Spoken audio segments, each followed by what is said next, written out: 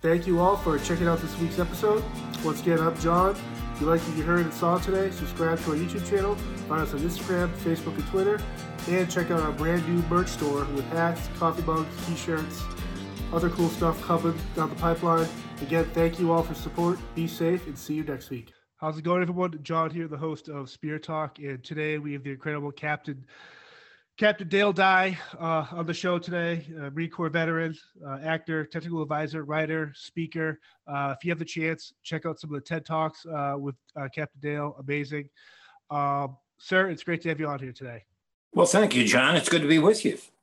And before we kind of jump into your career, I want to say, growing up and even now with the movies and stuff and watching television, it's always interesting for me when I see a familiar face. And when it comes to movies and television shows, and I grew up watching all Seagal movies, and You're Always Under Siege, and the Band of Brothers stuff, and all these movies. And I was always like, man, he must be really good at wearing a uniform. Like, he knows how to salute, he knows how to play that character enough. And it's always blown away. And maybe this can kind of lead into how you started Warriors Inc. Is that the need to portray certain military characters, man or woman, in a way that gives a proper recognition to the actual craft and what these men and women actually do for their careers. Yeah, well, you've hit the heart of the issue, John. I mean, I always felt, and I grew up watching war movies and I think I'd seen every one there was at some point in time. And the common denominator was so many of them just pissed me off.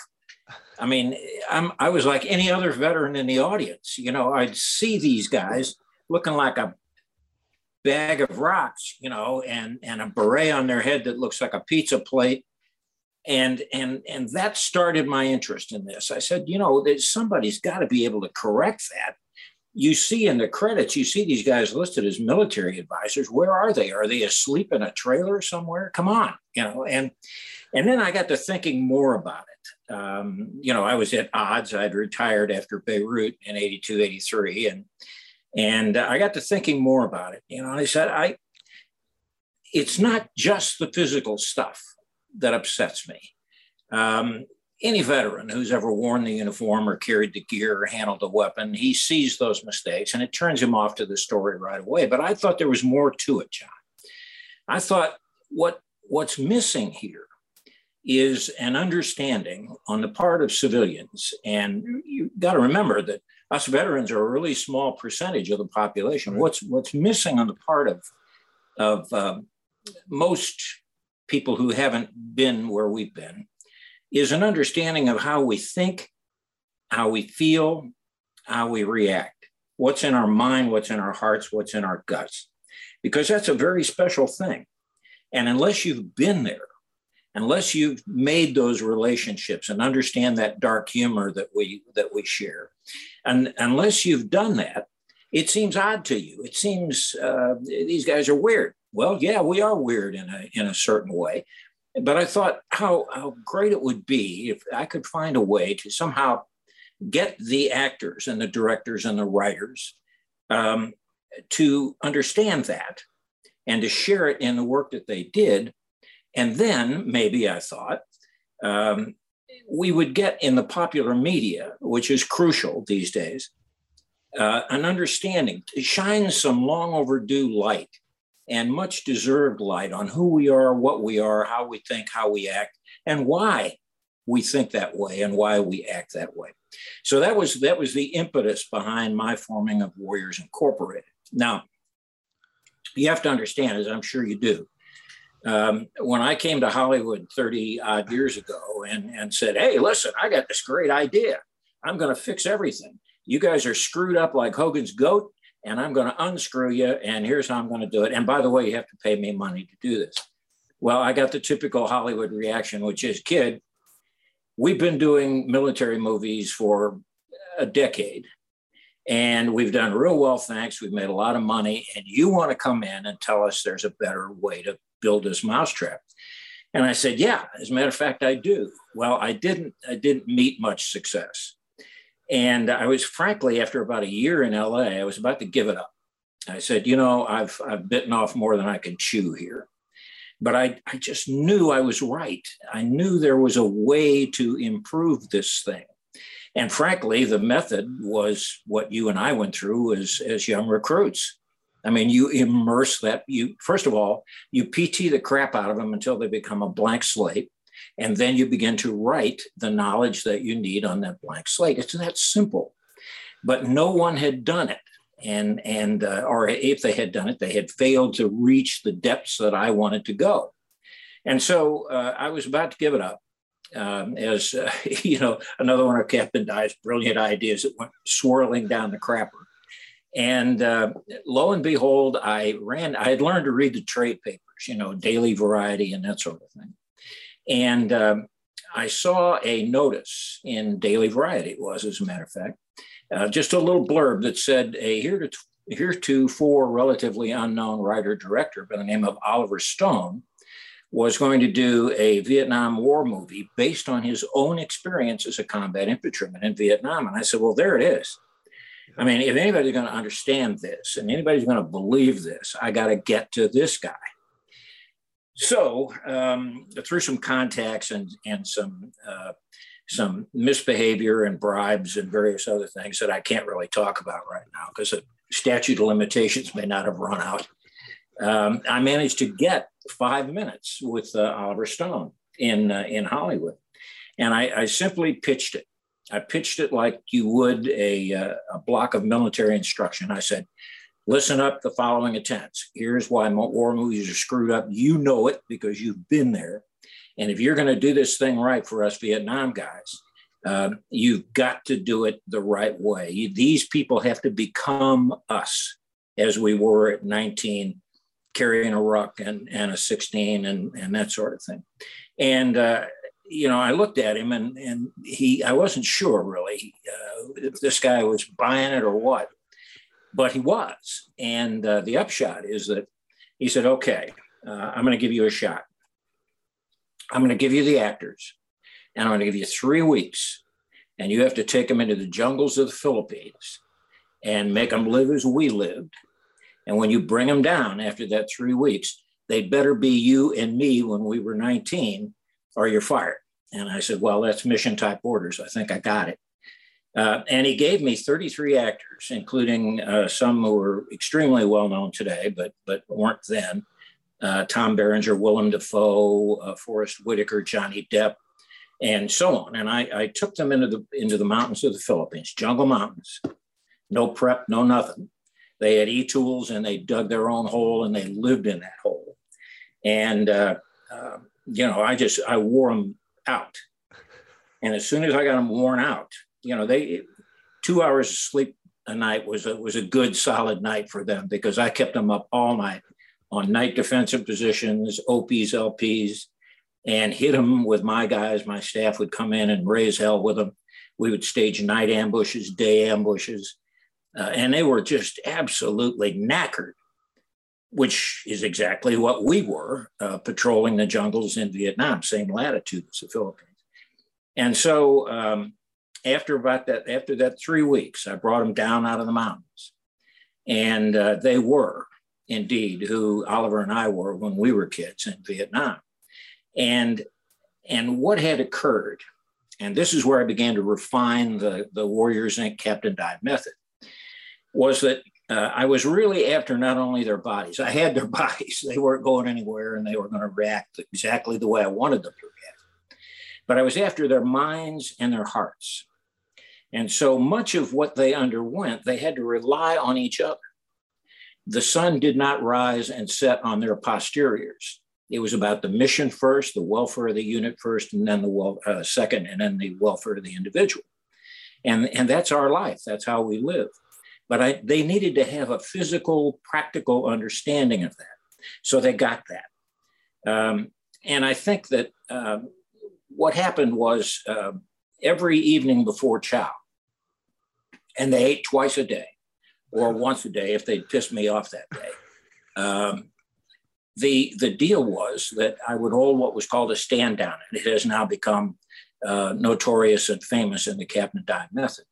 And it was simply this. This is a period where we're standing down from training.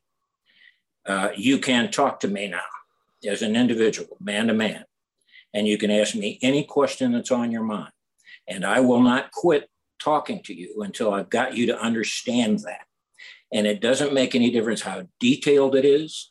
You know, a guy wants to know, well, how does it feel to be hit with morphine if you're wounded?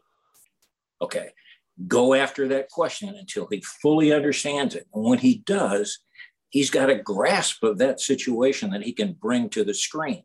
And there were all sorts of questions about these things. I mean, how do you take a dump in the field? Well, I had to demonstrate and explain to them, you know. But all of those things added up to their understanding, their immersion of this thing. And the neat thing was, because we had trained them so well, when they got to telling the story, when they got to portraying their characters, they used every bit of that, even in just moments when they were only in background and that sort of thing. You'd see them punch in the bore of a 16. You'd see them break it down and open it up, pull a bolt, and a bolt carrier group. And you'd see that they knew what they were doing. And that, in large measure, I think, that and a really great story and some really great performances was what really made Platoon, which is the film we were working on, such a dynamic hit. And we brought that little $5 million film home. And lo and behold, it won 4 Academy Awards, Best Picture and Best Director for Oliver. And the upshot was that at those Academy Awards that I attended, in full dress uniform, by the way, Oliver Stone was kind enough to have me stand and be recognized as the guy who did so much to make the film what it was.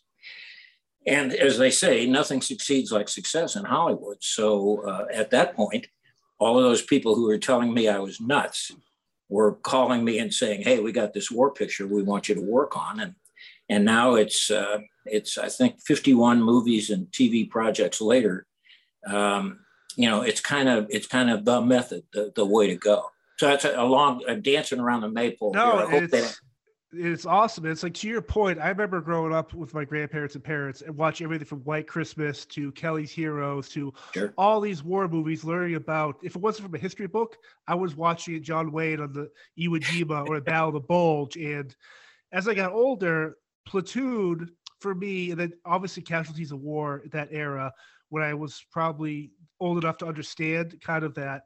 But when I first see those movies, I noticed a total shift in the fact that it felt like, for me, in a visceral sense, all my senses, these people, I don't even know, I blurred the line between acting and what war really is.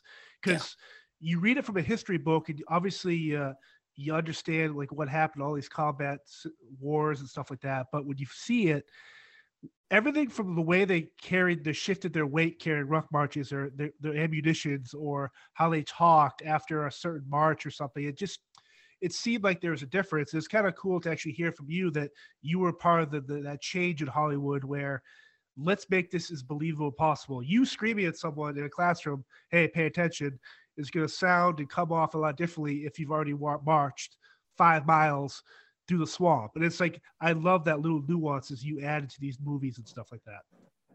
Well, to me, that's an Academy Award right there from a fellow veteran who says, look, you did it. I think one of the nicest things that's ever been said about me, and there are just a few, but one of the nicest things that ever been said about me was one reporter in Hollywood said, he did a story on me, and he led it with, let me introduce you to the man who changed the way Hollywood made war movies.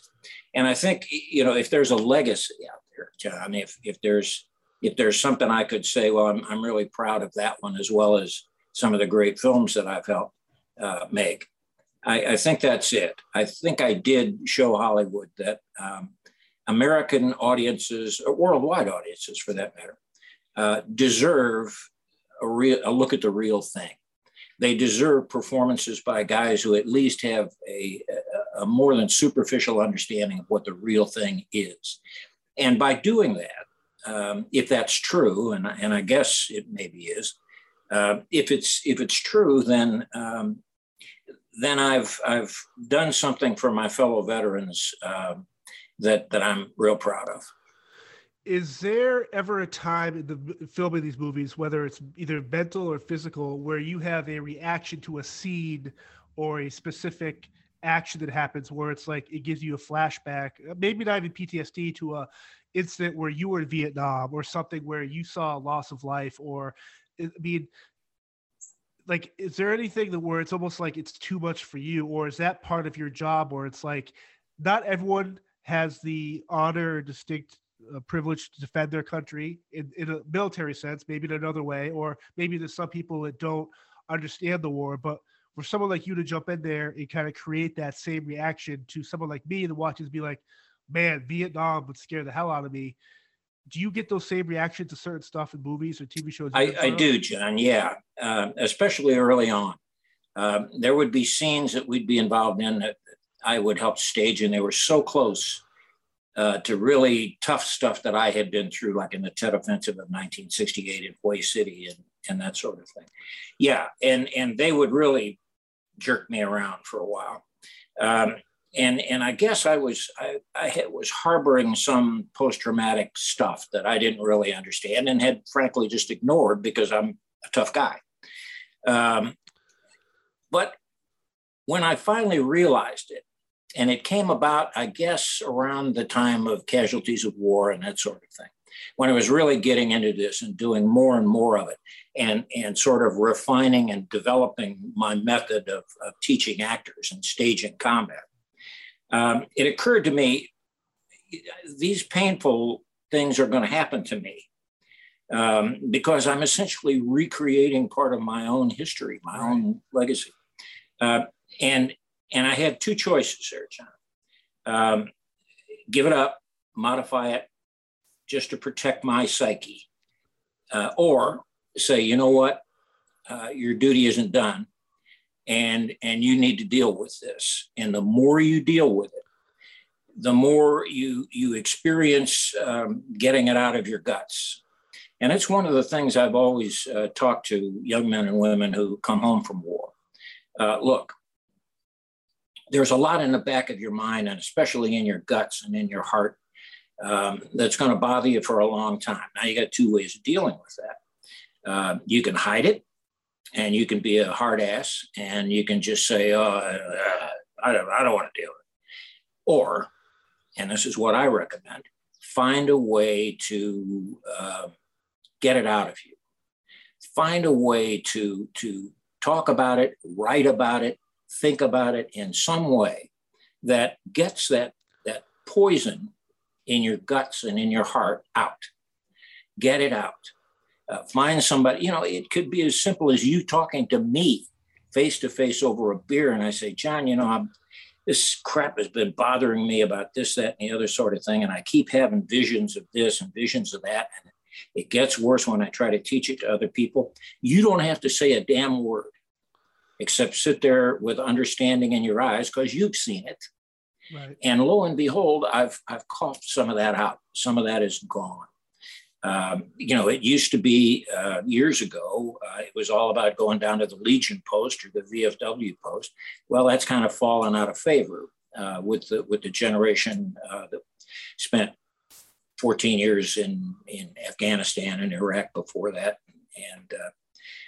But it's still a really, really good way to handle this stuff. I mean, I tell people, look, write. You may not be able to put two coherent words together in an English sentence, but it's not for anybody else. It's for you. Write that crap down, and by doing it, you exercise some demons by doing that. Talk about it. Go on podcasts and say, look, I'm no great shakes at speaking here, but I want to tell you about X, Y, or Z. And lo and behold, you find out that if you face that devil is defeated. And that's probably a whole hell of a lot more than you wanted to know, but that's what I believe. I've watched other interviews where you've done stuff before where you talk about you weren't good at school, like the math and sciences, but English and writing was your thing. And then obviously, as you get in the military, as a combat correspondent, what was it about writing in a sense that kind of you gravitated towards, as opposed to, say, the math or sciences? Like, what was it specifically, and how unique was it for you to have people in the military at the time be like, you know what, you'd make a really good correspondent? I think it was. I think it was my facility as an observer. Look, I am a kind of a very penetrating observer of things. You can talk to me, and I'll look at your beady ass eyeballs, and pretty well I know what you're saying to me, even if you're not articulating it. Right. And I've always had that skill. Couple that with the fact that I'm of an Irish heritage, and I'm that guy that the Irish storyteller. And I'm that guy when we're around a fire, we're eating rations or eating coffee or something. And I'm that guy that can tell you a shaggy dog story and keep you interested for 45 minutes, and there's no point to it. I'm just talking and entertaining. I've always been that guy. And I think that sort of facilitated things. And the business of observing and participating in combat, the interesting thing about that, in extremis, behavior of human beings in extremis. The interesting thing about that is you see the full gamut of human behavior and human emotions, everything from the very absolute best to the absolute worst, and you see it all. And I think I found that fascinating. I said, Jesus, I'm part of a race of human beings that's privileged to be tested in the metal. And then if I'm smart, to observe some of those things and to utilize them both personally and professionally. When it comes to the Warriors Inc. stuff, when it comes to military tactics, obviously the battles, locations and stuff have changed, but the fundamental of war and combat is pretty, I would assume, stayed the same. Obviously technology changes. So when you work on a film, and it's my favorite film of all time, Last Mohicans. Yeah. Obviously, you weren't in that war. You weren't in that time. And if you were, you look amazing. People say I was, but yeah. So when you work on something like that, how much research goes into before you even step foot there, where it's like, okay, I understand combat, but these are the firearms they had. These are the tactics. This is the location and stuff like that. Well, absolutely tons of it, John. And that's the reason that most people who try to copy me and sort of get into this business fail so miserably. Because they may be very high speed, low drag, but they don't understand that there's a whole ton of research that has to be done. If you're going to do the 25th century like Starship Troopers, or you're going to do ancient Greece like Alexander, or somewhere in the middle, you're in 1757, the French and Indian Wars and Last of the Mohicans, you've got to know that stuff. Now, my theory has always been, and I think you kind of alluded to this, that the spirit of a warrior is the same in ancient Greece in the middle of a 256-man Greek phalanx as it was with a kid, in the Hindu Kush in 2019. I think the spirit of the warrior is the same. And if I start from there and do my research, things seem to make sense to me. They seem to say, I know why he did that. I know why they did that this way. Because they had the same spirit that I had when I was in Vietnam or Beirut, Lebanon, or Central America, or wherever I was involved. And if you start there as your baseline, your understanding, then so much of what you're researching, that ton of research, which you absolutely have to do, and I mean detailed research. I don't mean reading about, the Gaugamela campaign with Alexander the Great. I mean, what did they wear socks? How did the bow differ if it was a yew bow as opposed to a bone? All of those detail things. You've got to absorb those, and then you've got to teach those, because you're moving to the spirit of the warrior. The implements change, the tactics change, the weapons change, but the spirit of the warrior doesn't. Now, that's to say, in direct answer to your question, instead of dancing around the maypole here, you got to do a ton of research, and you have to understand that research. It doesn't help you when you have someone like a Daniel Day-Lewis or a Tom Berenger or a Colin Farrell or a Casper Van Dien. I mean, whatever character you've kind of worked with, that they buy into what you're trying to teach them and show them, because ultimately you're going to make these people look really, really good and believable depending on the characters they portray, correct? Yeah, absolutely. And it's the difference between a good actor and a guy who's just in it to make some money and become famous. A really good actor wants to be an effective storyteller. And those names you mentioned are really good actors because they want to be storytellers. And they will do anything that will assist them in increasing the effectiveness of how they tell that story. I mean, people say to me all the time, well, you're beating the snot out of these guys and making their life miserable, and they're not in hotels and their cell phones and their agents.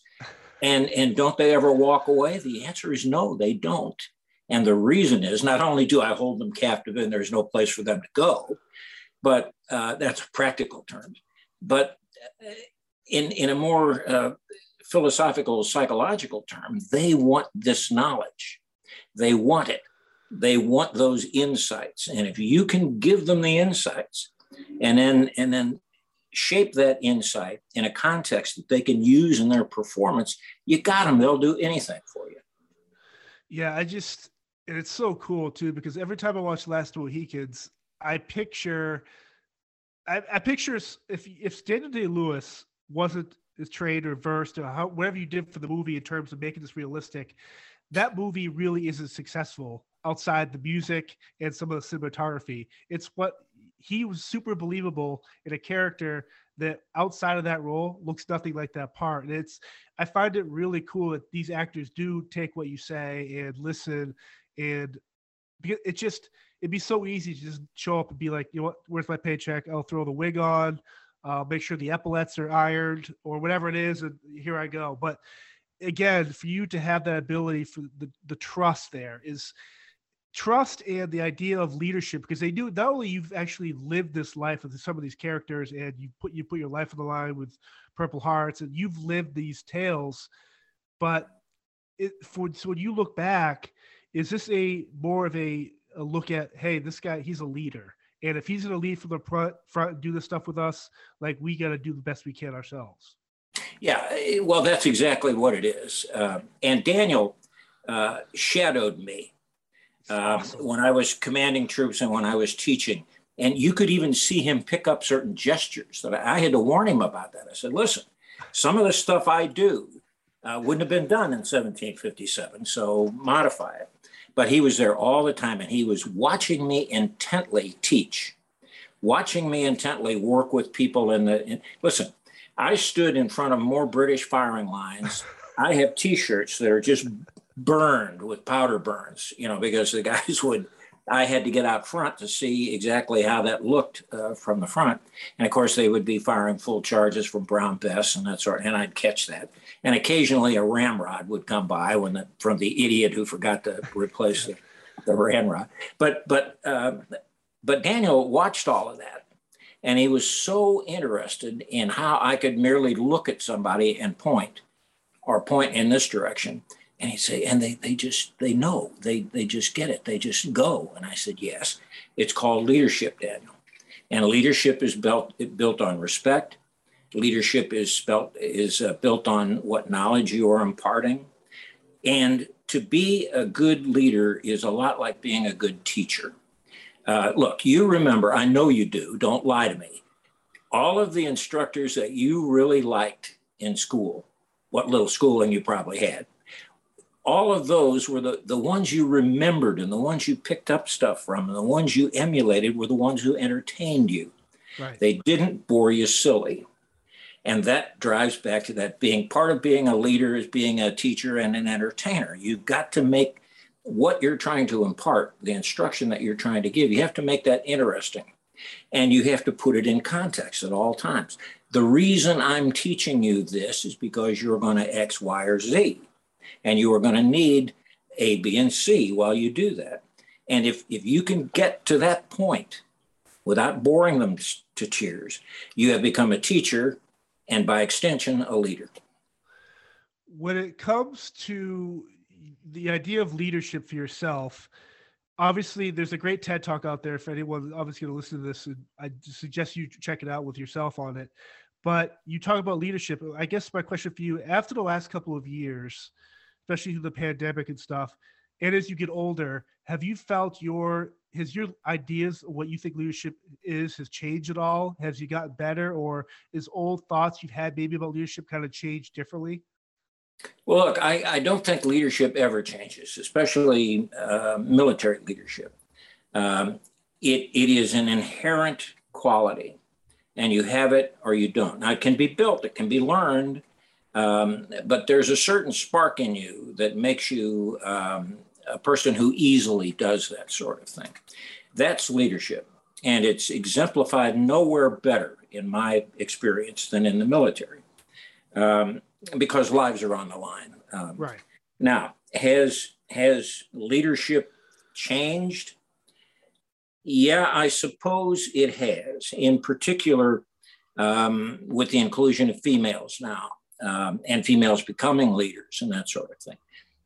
The all male old boys club, in which you could do certain things in a leadership capacity, you can't do anymore, or you shouldn't do anymore. You can, but you're cutting your effectiveness off if you try to do that. So yes, more the environment in which leadership has to be practiced has changed, but the quality of leadership, the methodology that makes it good, those principles of leadership that I talked about in the TED Talk, for instance, those remain the same. It is threatened at this point by, I think, some incursion. There used to be, see if I can put this right. There used to be a distinct difference between leadership as practiced in the military and leadership management, if you will, that was practiced in industry and manufacturing and that sort of thing. That has gotten, it's slimmed down now. The difference in military leadership and effective corporate management has become sort of enmeshed and intermingled, and that's a bad thing. I'm not a fan of it. I don't like it. I think it's a disservice. But we have to remember that we Americans, at least, are a military that springs from and is designed to serve the population that we are sworn to defend. So it's a very difficult time right now for military leaders. I often feel kind of bad for the good, solid leaders who are just trying to rock and roll, just trying to teach, just trying to motivate, and they get clobbered with, you know, the PC Nazis and everybody else coming down, and they're pulling the rug out from underneath these wonderful leaders, young corporals and young sergeants, and they can't do what they inherently feel and know they should do because they're leaders. They can't do it at the risk of their career, or at the risk of some sort of silly disciplinary action. And I don't know, John, whether that's going to solve itself or not. I really hope it does. I thought when we first got involved in the wars in the Middle East, and I think early on it did, I thought, well, this will square it away. The civilians will go sit down and let us do what we need to do and lead to where we want to. But the longer it lasted, you know, the more that creep, that encroachment, you know, that mission creep between how civilians do things and how the military feels it should do things. It got narrowed. And I think we had some cowardly leaders at very senior levels, and I use that word advisedly, who refused to stand up and say, hey, get out of my business. I have my orders, and my orders come from a duly elected Congress, from a commander in chief. I know what is required, and I know how to do it. Thank you. Sit down over there. I'll be back when it's done. Unfortunately, we fell into a trap where we couldn't do that. You said we weren't going to get political, but there you go. No, it's like one of the things too, where it's like, from an outsider looking in now, it's obviously politics have always been involved in war because you just can't go into war just because you feel like it. Sure. But the war, it got to for me, it's always felt like I love hearing the troops, the veterans, the people that are actually out there, but the brass now, I feel like, are they in it for the next Fox News or CNN interview or the photo ops or this kind of woke agenda. And like, here I am getting political, but I'm just like, it infuriates me because there's so many good men and women that have served this country and want to serve or are serving right now. It's like, let them do their jobs, because at the end of the day, they are here to serve us and allow us to do a podcast. Sure. Why would we subject those people to these 30-second soundbite and leave them alone? Let them do what they want to do. And that, I think, John, although I'm a huge fan of social media to begin with, because I think it's another form of communication, and any form of communication is good. But it's become too much of a driver. It's become too much of a motivator. I shouldn't be leading troops just to look good for Fox News. Right. And if I am, I'm doing the wrong thing. So anyway, that's how I feel. No, it's growing up. My sisters and I would always not laugh, but like my dad, we'd all be out there during like Memorial Day parades or 4th of July parades or different stuff. My mom has always, since I've got older, walked up to any veteran because she could see a hat or you could tell, thank you for your service. And we'd always sit back and go, Mom, you're embarrassing us. Like, what are you doing? Like, this guy doesn't want to be bothered. Or you were rotten kids. Right, for sure. And so as I've gotten older, it's become so awesome when I see my mom do this. And as I've gotten older, I'll be at a concert or whatever, or somewhere out there with someone. I'll see a hat, whatever branch it is, be like, hey man, thank you for your service, or buy that veteran a dinner or a coffee or little things like that. And I'm just like, where have we got in a society where we should be doing that? And this is the same thing for a nurse or doctor or law enforcement, people that serve others. It's like, this isn't, you don't have to buy a dinner. You don't have to buy even a coffee. Say thank you. And why can't we? The doctors, lawyers, soldiers, I mean, that's a calling, not a job. Right. Now we've turned it into a job, and I'm interested to hear what you said about thank you for your service. I was trying to be glib, and people would say that all the time to me, and I'd say, you're welcome because you're worth it. And then I thought, boy, are you being a butthole? I mean, you just don't flip them off like that, And so what I tend to say now, or I try to teach people to say is, look, just go up and say, I know we wouldn't be here without you, and walk away. That's better than thank you for your service. Right. Because that reaches to us as soldiers. It says, why I did it. Right. That's the key. The reason why I have the freedoms I do is that little head nod. No, it's one of those things too, where it's like, I wish more people were raised that way, like my parents raised us, to be grateful to others who have served. Sure. Yeah. And I have a neighbor across the street, and we're actually in a whiskey club together, and he served in Vietnam. And 10 years ago, when we first met him, he kind of broke down with telling us about the horrors of the Vietnam War, how he came back to the country and was spat on. And it really hit me because you watch movies, obviously, like Born on the 4th of July, or these movies, Jarhead, that came back, where the media or the filmmaking will portray, you don't know if it's real or not. But when I heard it from him, I go, man, I just thought that was like a newspaper or a headline. He goes, no, we were spat upon, baby killers. And getting to know him, I've realized that to carry that weight that he does, but outside of those moments where he breaks down, you would never know he carries that weight. But you're helping him by letting him talk about it. See, that's exorcising those demons. The whole thing of baby killers and getting spat on and so on and so forth, it happened, but that's cliche. It's become hyperbole now. The worst thing that happened, and you ask him, you say, Captain Dye wants to know, you ask him, the worst thing was being ignored. If they just didn't have anything to say to you, didn't have any time for you, didn't have any recognition of anything, that to me was always much worse than some clown out there, waving a blood-soaked T-shirt and calling me a baby killer. Hey, listen, that's a clown. And I know a clown when I see a clown. It was the indifference, this almost silent contempt. That's something from the Uniform Code of Military Justice that you should recognize, Article 134, silent contempt.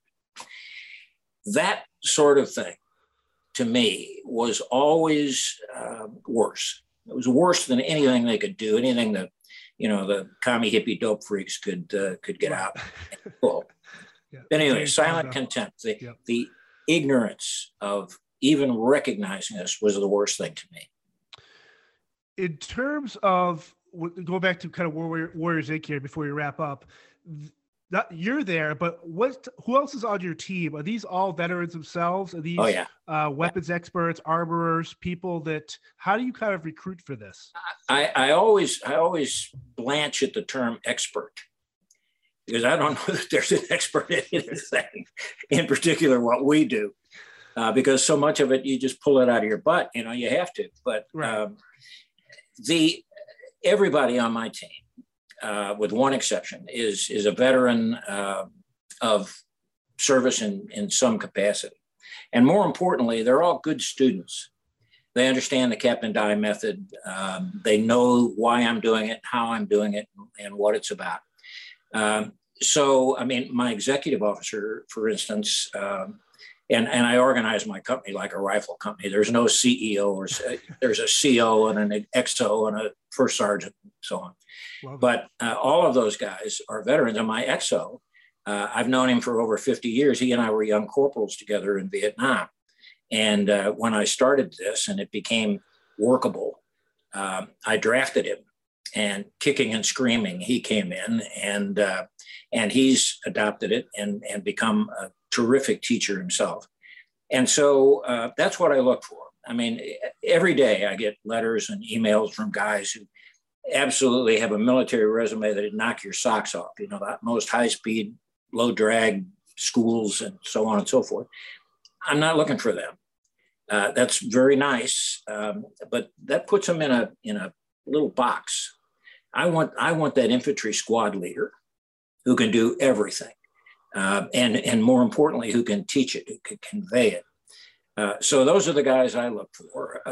And I've, up at one point, I think we had 15 that we could field at any time. We're able to do 2 movies simultaneously on either side of the world because my guys can handle it.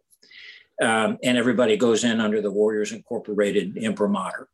And that's really what people are buying anyway. So yeah, all of my guys are solid veterans, good teachers, good researchers, smart guys. Does something like the VA have, when someone transitions out of the military, they want to say, do something like Warriors Inc., or maybe the equivalent for artists or painting for movie sets or whatever it is, does the VA, how in tune are they with programs like yourselves that can kind of direct people to these directions? Well, the VA is pretty fair at pushing people towards something, but they don't have formalized programs for that. What I have done and have helped do in Hollywood is through the International Alliance of Television Stage Employees, IATSE, and through the guilds, the Directors Guild, the Writers Guild, the Screen Actors Guild. I try to push those people toward that because most of those have some sort of veteran preference program where they'll take you, based on your veterans, even if you don't know your butt from your elbow, they'll take you in there. And if you really want to do it, and more importantly, if you show that work ethic that you brought out of the military, they'll train you and they'll put you. I mean, a classic example is my son. He's now in special effects, awesome. Creating blasts and fire and everything. He's a lunatic. And, but that's how I got him in there, and they saw his work ethic, and boom, off he went, and he's doing great with it now.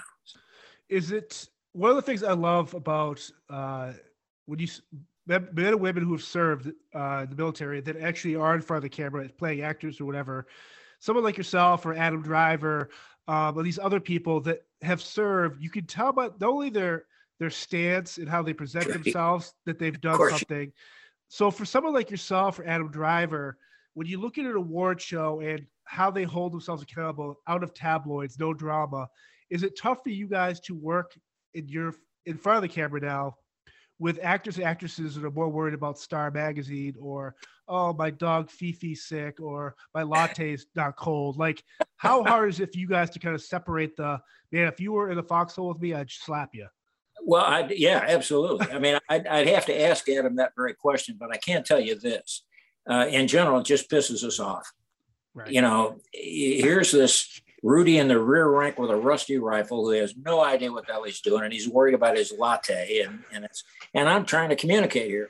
So, but you quickly recognize those people, right, and you kind of work around them. And the neat part is, if you just bring what you carry in your heart, you upstage the hell out of them anyway. So it works pretty fair. But I got to tell you, sometimes it's like talking to a ventriloquist dummy. You know, I mean, where are your eyes? Where's your heart? What are you thinking? You know, so yeah, it can get frustrating. What was it like? Now, obviously, did you have any scenes? I'm a huge fan of Seagal. Like, take out the drama and some of the tabloid fodder. I just love that he perceives himself, especially in film, as someone who's very pro-military, obviously law enforcement. Did you have any scenes with him? Like, what was it like? Because I think that's the first time you portrayed the same character twice, kind of a carryover role. Yeah. It was like, would they call you for that? Is that one of those things where it's like, get the band back together? We need you for this stuff? Yeah, it happens. Yeah. Look, I didn't have anything. I have a lot of scenes with Tommy Lee Jones, who played in the first one. So Tommy's a good friend. But Stephen, you know, I saw him. I'd see him on the sets, and we would talk and that sort of thing. But I didn't actually have any scenes with him. So I had to kind of, in my mind as an actor, I kind of had to imagine and gin up the relationship that we had. Yeah. Because that's what I was wondering, because it seemed very believable. That's why I was wondering. It's like, it's almost like you knew, obviously you've lived that life, talking, dialogue, how to use comms. But for him, obviously he's acting, but it just seems super believable. Like, I almost pictured you two in the same room, sitting across from each other, because you built that really cool rapport. Yeah, and I think that really, much to Stephen's credit, you know, he talked to me about a lot of things military, and would listen very carefully. And I think part of his believability was that he picked up on those things. You know, would this happen? Would that happen? How would I think about this? How would I think about that? And I would provide an answer for him. So I think that was helpful to him. And for me, look, you know, how many times your best corporal has just screwed the pooch somewhere, and the CO wants to know, who is this guy, and should I court-martial him, or can I let him off with an Article 15? Or that's what I was doing. I was protecting my best corporal out there, and I've done that 100 times. And so that's kind of the mindset I was in with Stephen in Under Siege. Before I let you go here, Captain, like, what kind of projects you got working on? I know the industry is opening back up again after the last couple of years, but I don't know if you could talk about any projects, but obviously it's still exciting for you. Anything cool coming down the pipeline? Well, I've moved to Texas, South Central Texas, just to get out of the LA rat race, frankly. Yeah. And, you know, I'm coming up on 78 years old. So, and I still run and lift weights and all that sort of thing, but it's getting harder and harder on me. I'm getting old and ugly. And I'm thinking that, you know, I'm going to reduce how much I do. I just finished 9 months in the UK on a project. I can't tell you a lot about it. I'm under an NDA, but yep. But if you saw Band of Brothers and you saw The Pacific, awesome. There is a third one, and that'll be out probably in a year or so, because it was so complicated to do. But that one's another World War II project, and I think anybody who's an aviator might really enjoy awesome. That. And you know, I still get calls, and they still want me to work on this, and they still want me to work on that. But I'm being really choosy and picky now. I'm saying, you know, I've done that story 100 times, or I'll turn them on to somebody who can help them out. But I'm very picky about the directors and the stories that I do now, because frankly, and I don't want us to sound conceited, but I've pretty well done it, you know, yes. unless it's something I haven't done. something that just tickles the hell out of me, then I'll probably pick up on it. But I'm reducing my profile. If there was a different time or a specific war you could have served in outside of your era that you did, is which war would that be? Or like, is like the Punic War, Sparta, like what's out there that you wish you could have seen how military tactics and leadership would have evolved? I'll tell you, it probably would be Korea. Oh, wow. I think I've just written a book. By the way, I write novels, and there's about 13 of them out there if you want to look them up. I'll see if I've got a copy of one here. Yeah. And now, the plug. This is my new book called Korean Odyssey. And it's a story of a Marine rifle company in Korea. And I've always thought, I mean, the guys who trained me were mostly Korea veterans. And they gave me so much that really ended up saving my life when I got my crucible in Vietnam, that I always thought they were underserved. You know, nobody really understood the Korean War and nobody really gave a damn. And I have talked to so many Korea veterans who I think there's a light that needs to be shown on them. And I would like to do that. Awesome. Well, Captain Dye, this has been amazing. Thank you for being the reason why we can actually do this type of thing this day and age. And I wish you all the success and continued creatively outlets and all your stuff, your leadership, everything going on. So thank you again. You're welcome, John. And the neat thing, the reason I like to do these is because when I talk to another veteran, I can shorthand a lot of stuff and you get it. And that's the points to your success. Well done. Thank you. Thank you, sir. How's it going, everyone? John here, the host of Spear Talk. You might not know this, but before I record an episode, I like to break a sweat. And I do that using the Chop Fit. Over the course of the past year, the Chop Fit has allowed me to lose weight, tone up my body, and feel even more amazing about myself. A feeling that you should all feel about yourselves as well. If you use this code, SpearChop10, you get $10 off your order.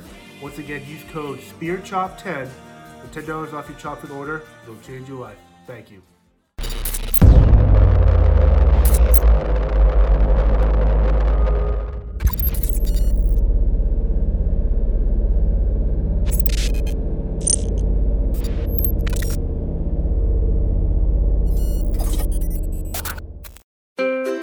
What happens when we play outside? We become healthier, both mentally and physically. We become more creative and more focused. We connect with nature, each other, and ourselves. Let's Take This Outside, a new podcast hosted by me, Marianne Iveson, an aspiring outdoor athlete and nature lover. I speak to athletes, outdoor professionals, and scientists about their connection to nature, how it affects their performance, and everyday life. Let's Take This Outside, available on Apple Podcasts, Spotify, and Google Podcasts, and at letsttakethisoutside.ca. I'm Matt Kundle, host of the Sound Off Podcast, the show about podcast and broadcast. Since 2016, we've been speaking with amazing people who have populated your ears for decades. Legendary broadcasters, research wizards, talent experts, podcasters, voice talent. Almost 400 stories, all for free. Subscribe or follow the Sound Off Podcast on Apple Podcasts, Spotify, Amazon Music, or at soundoffpodcast.com.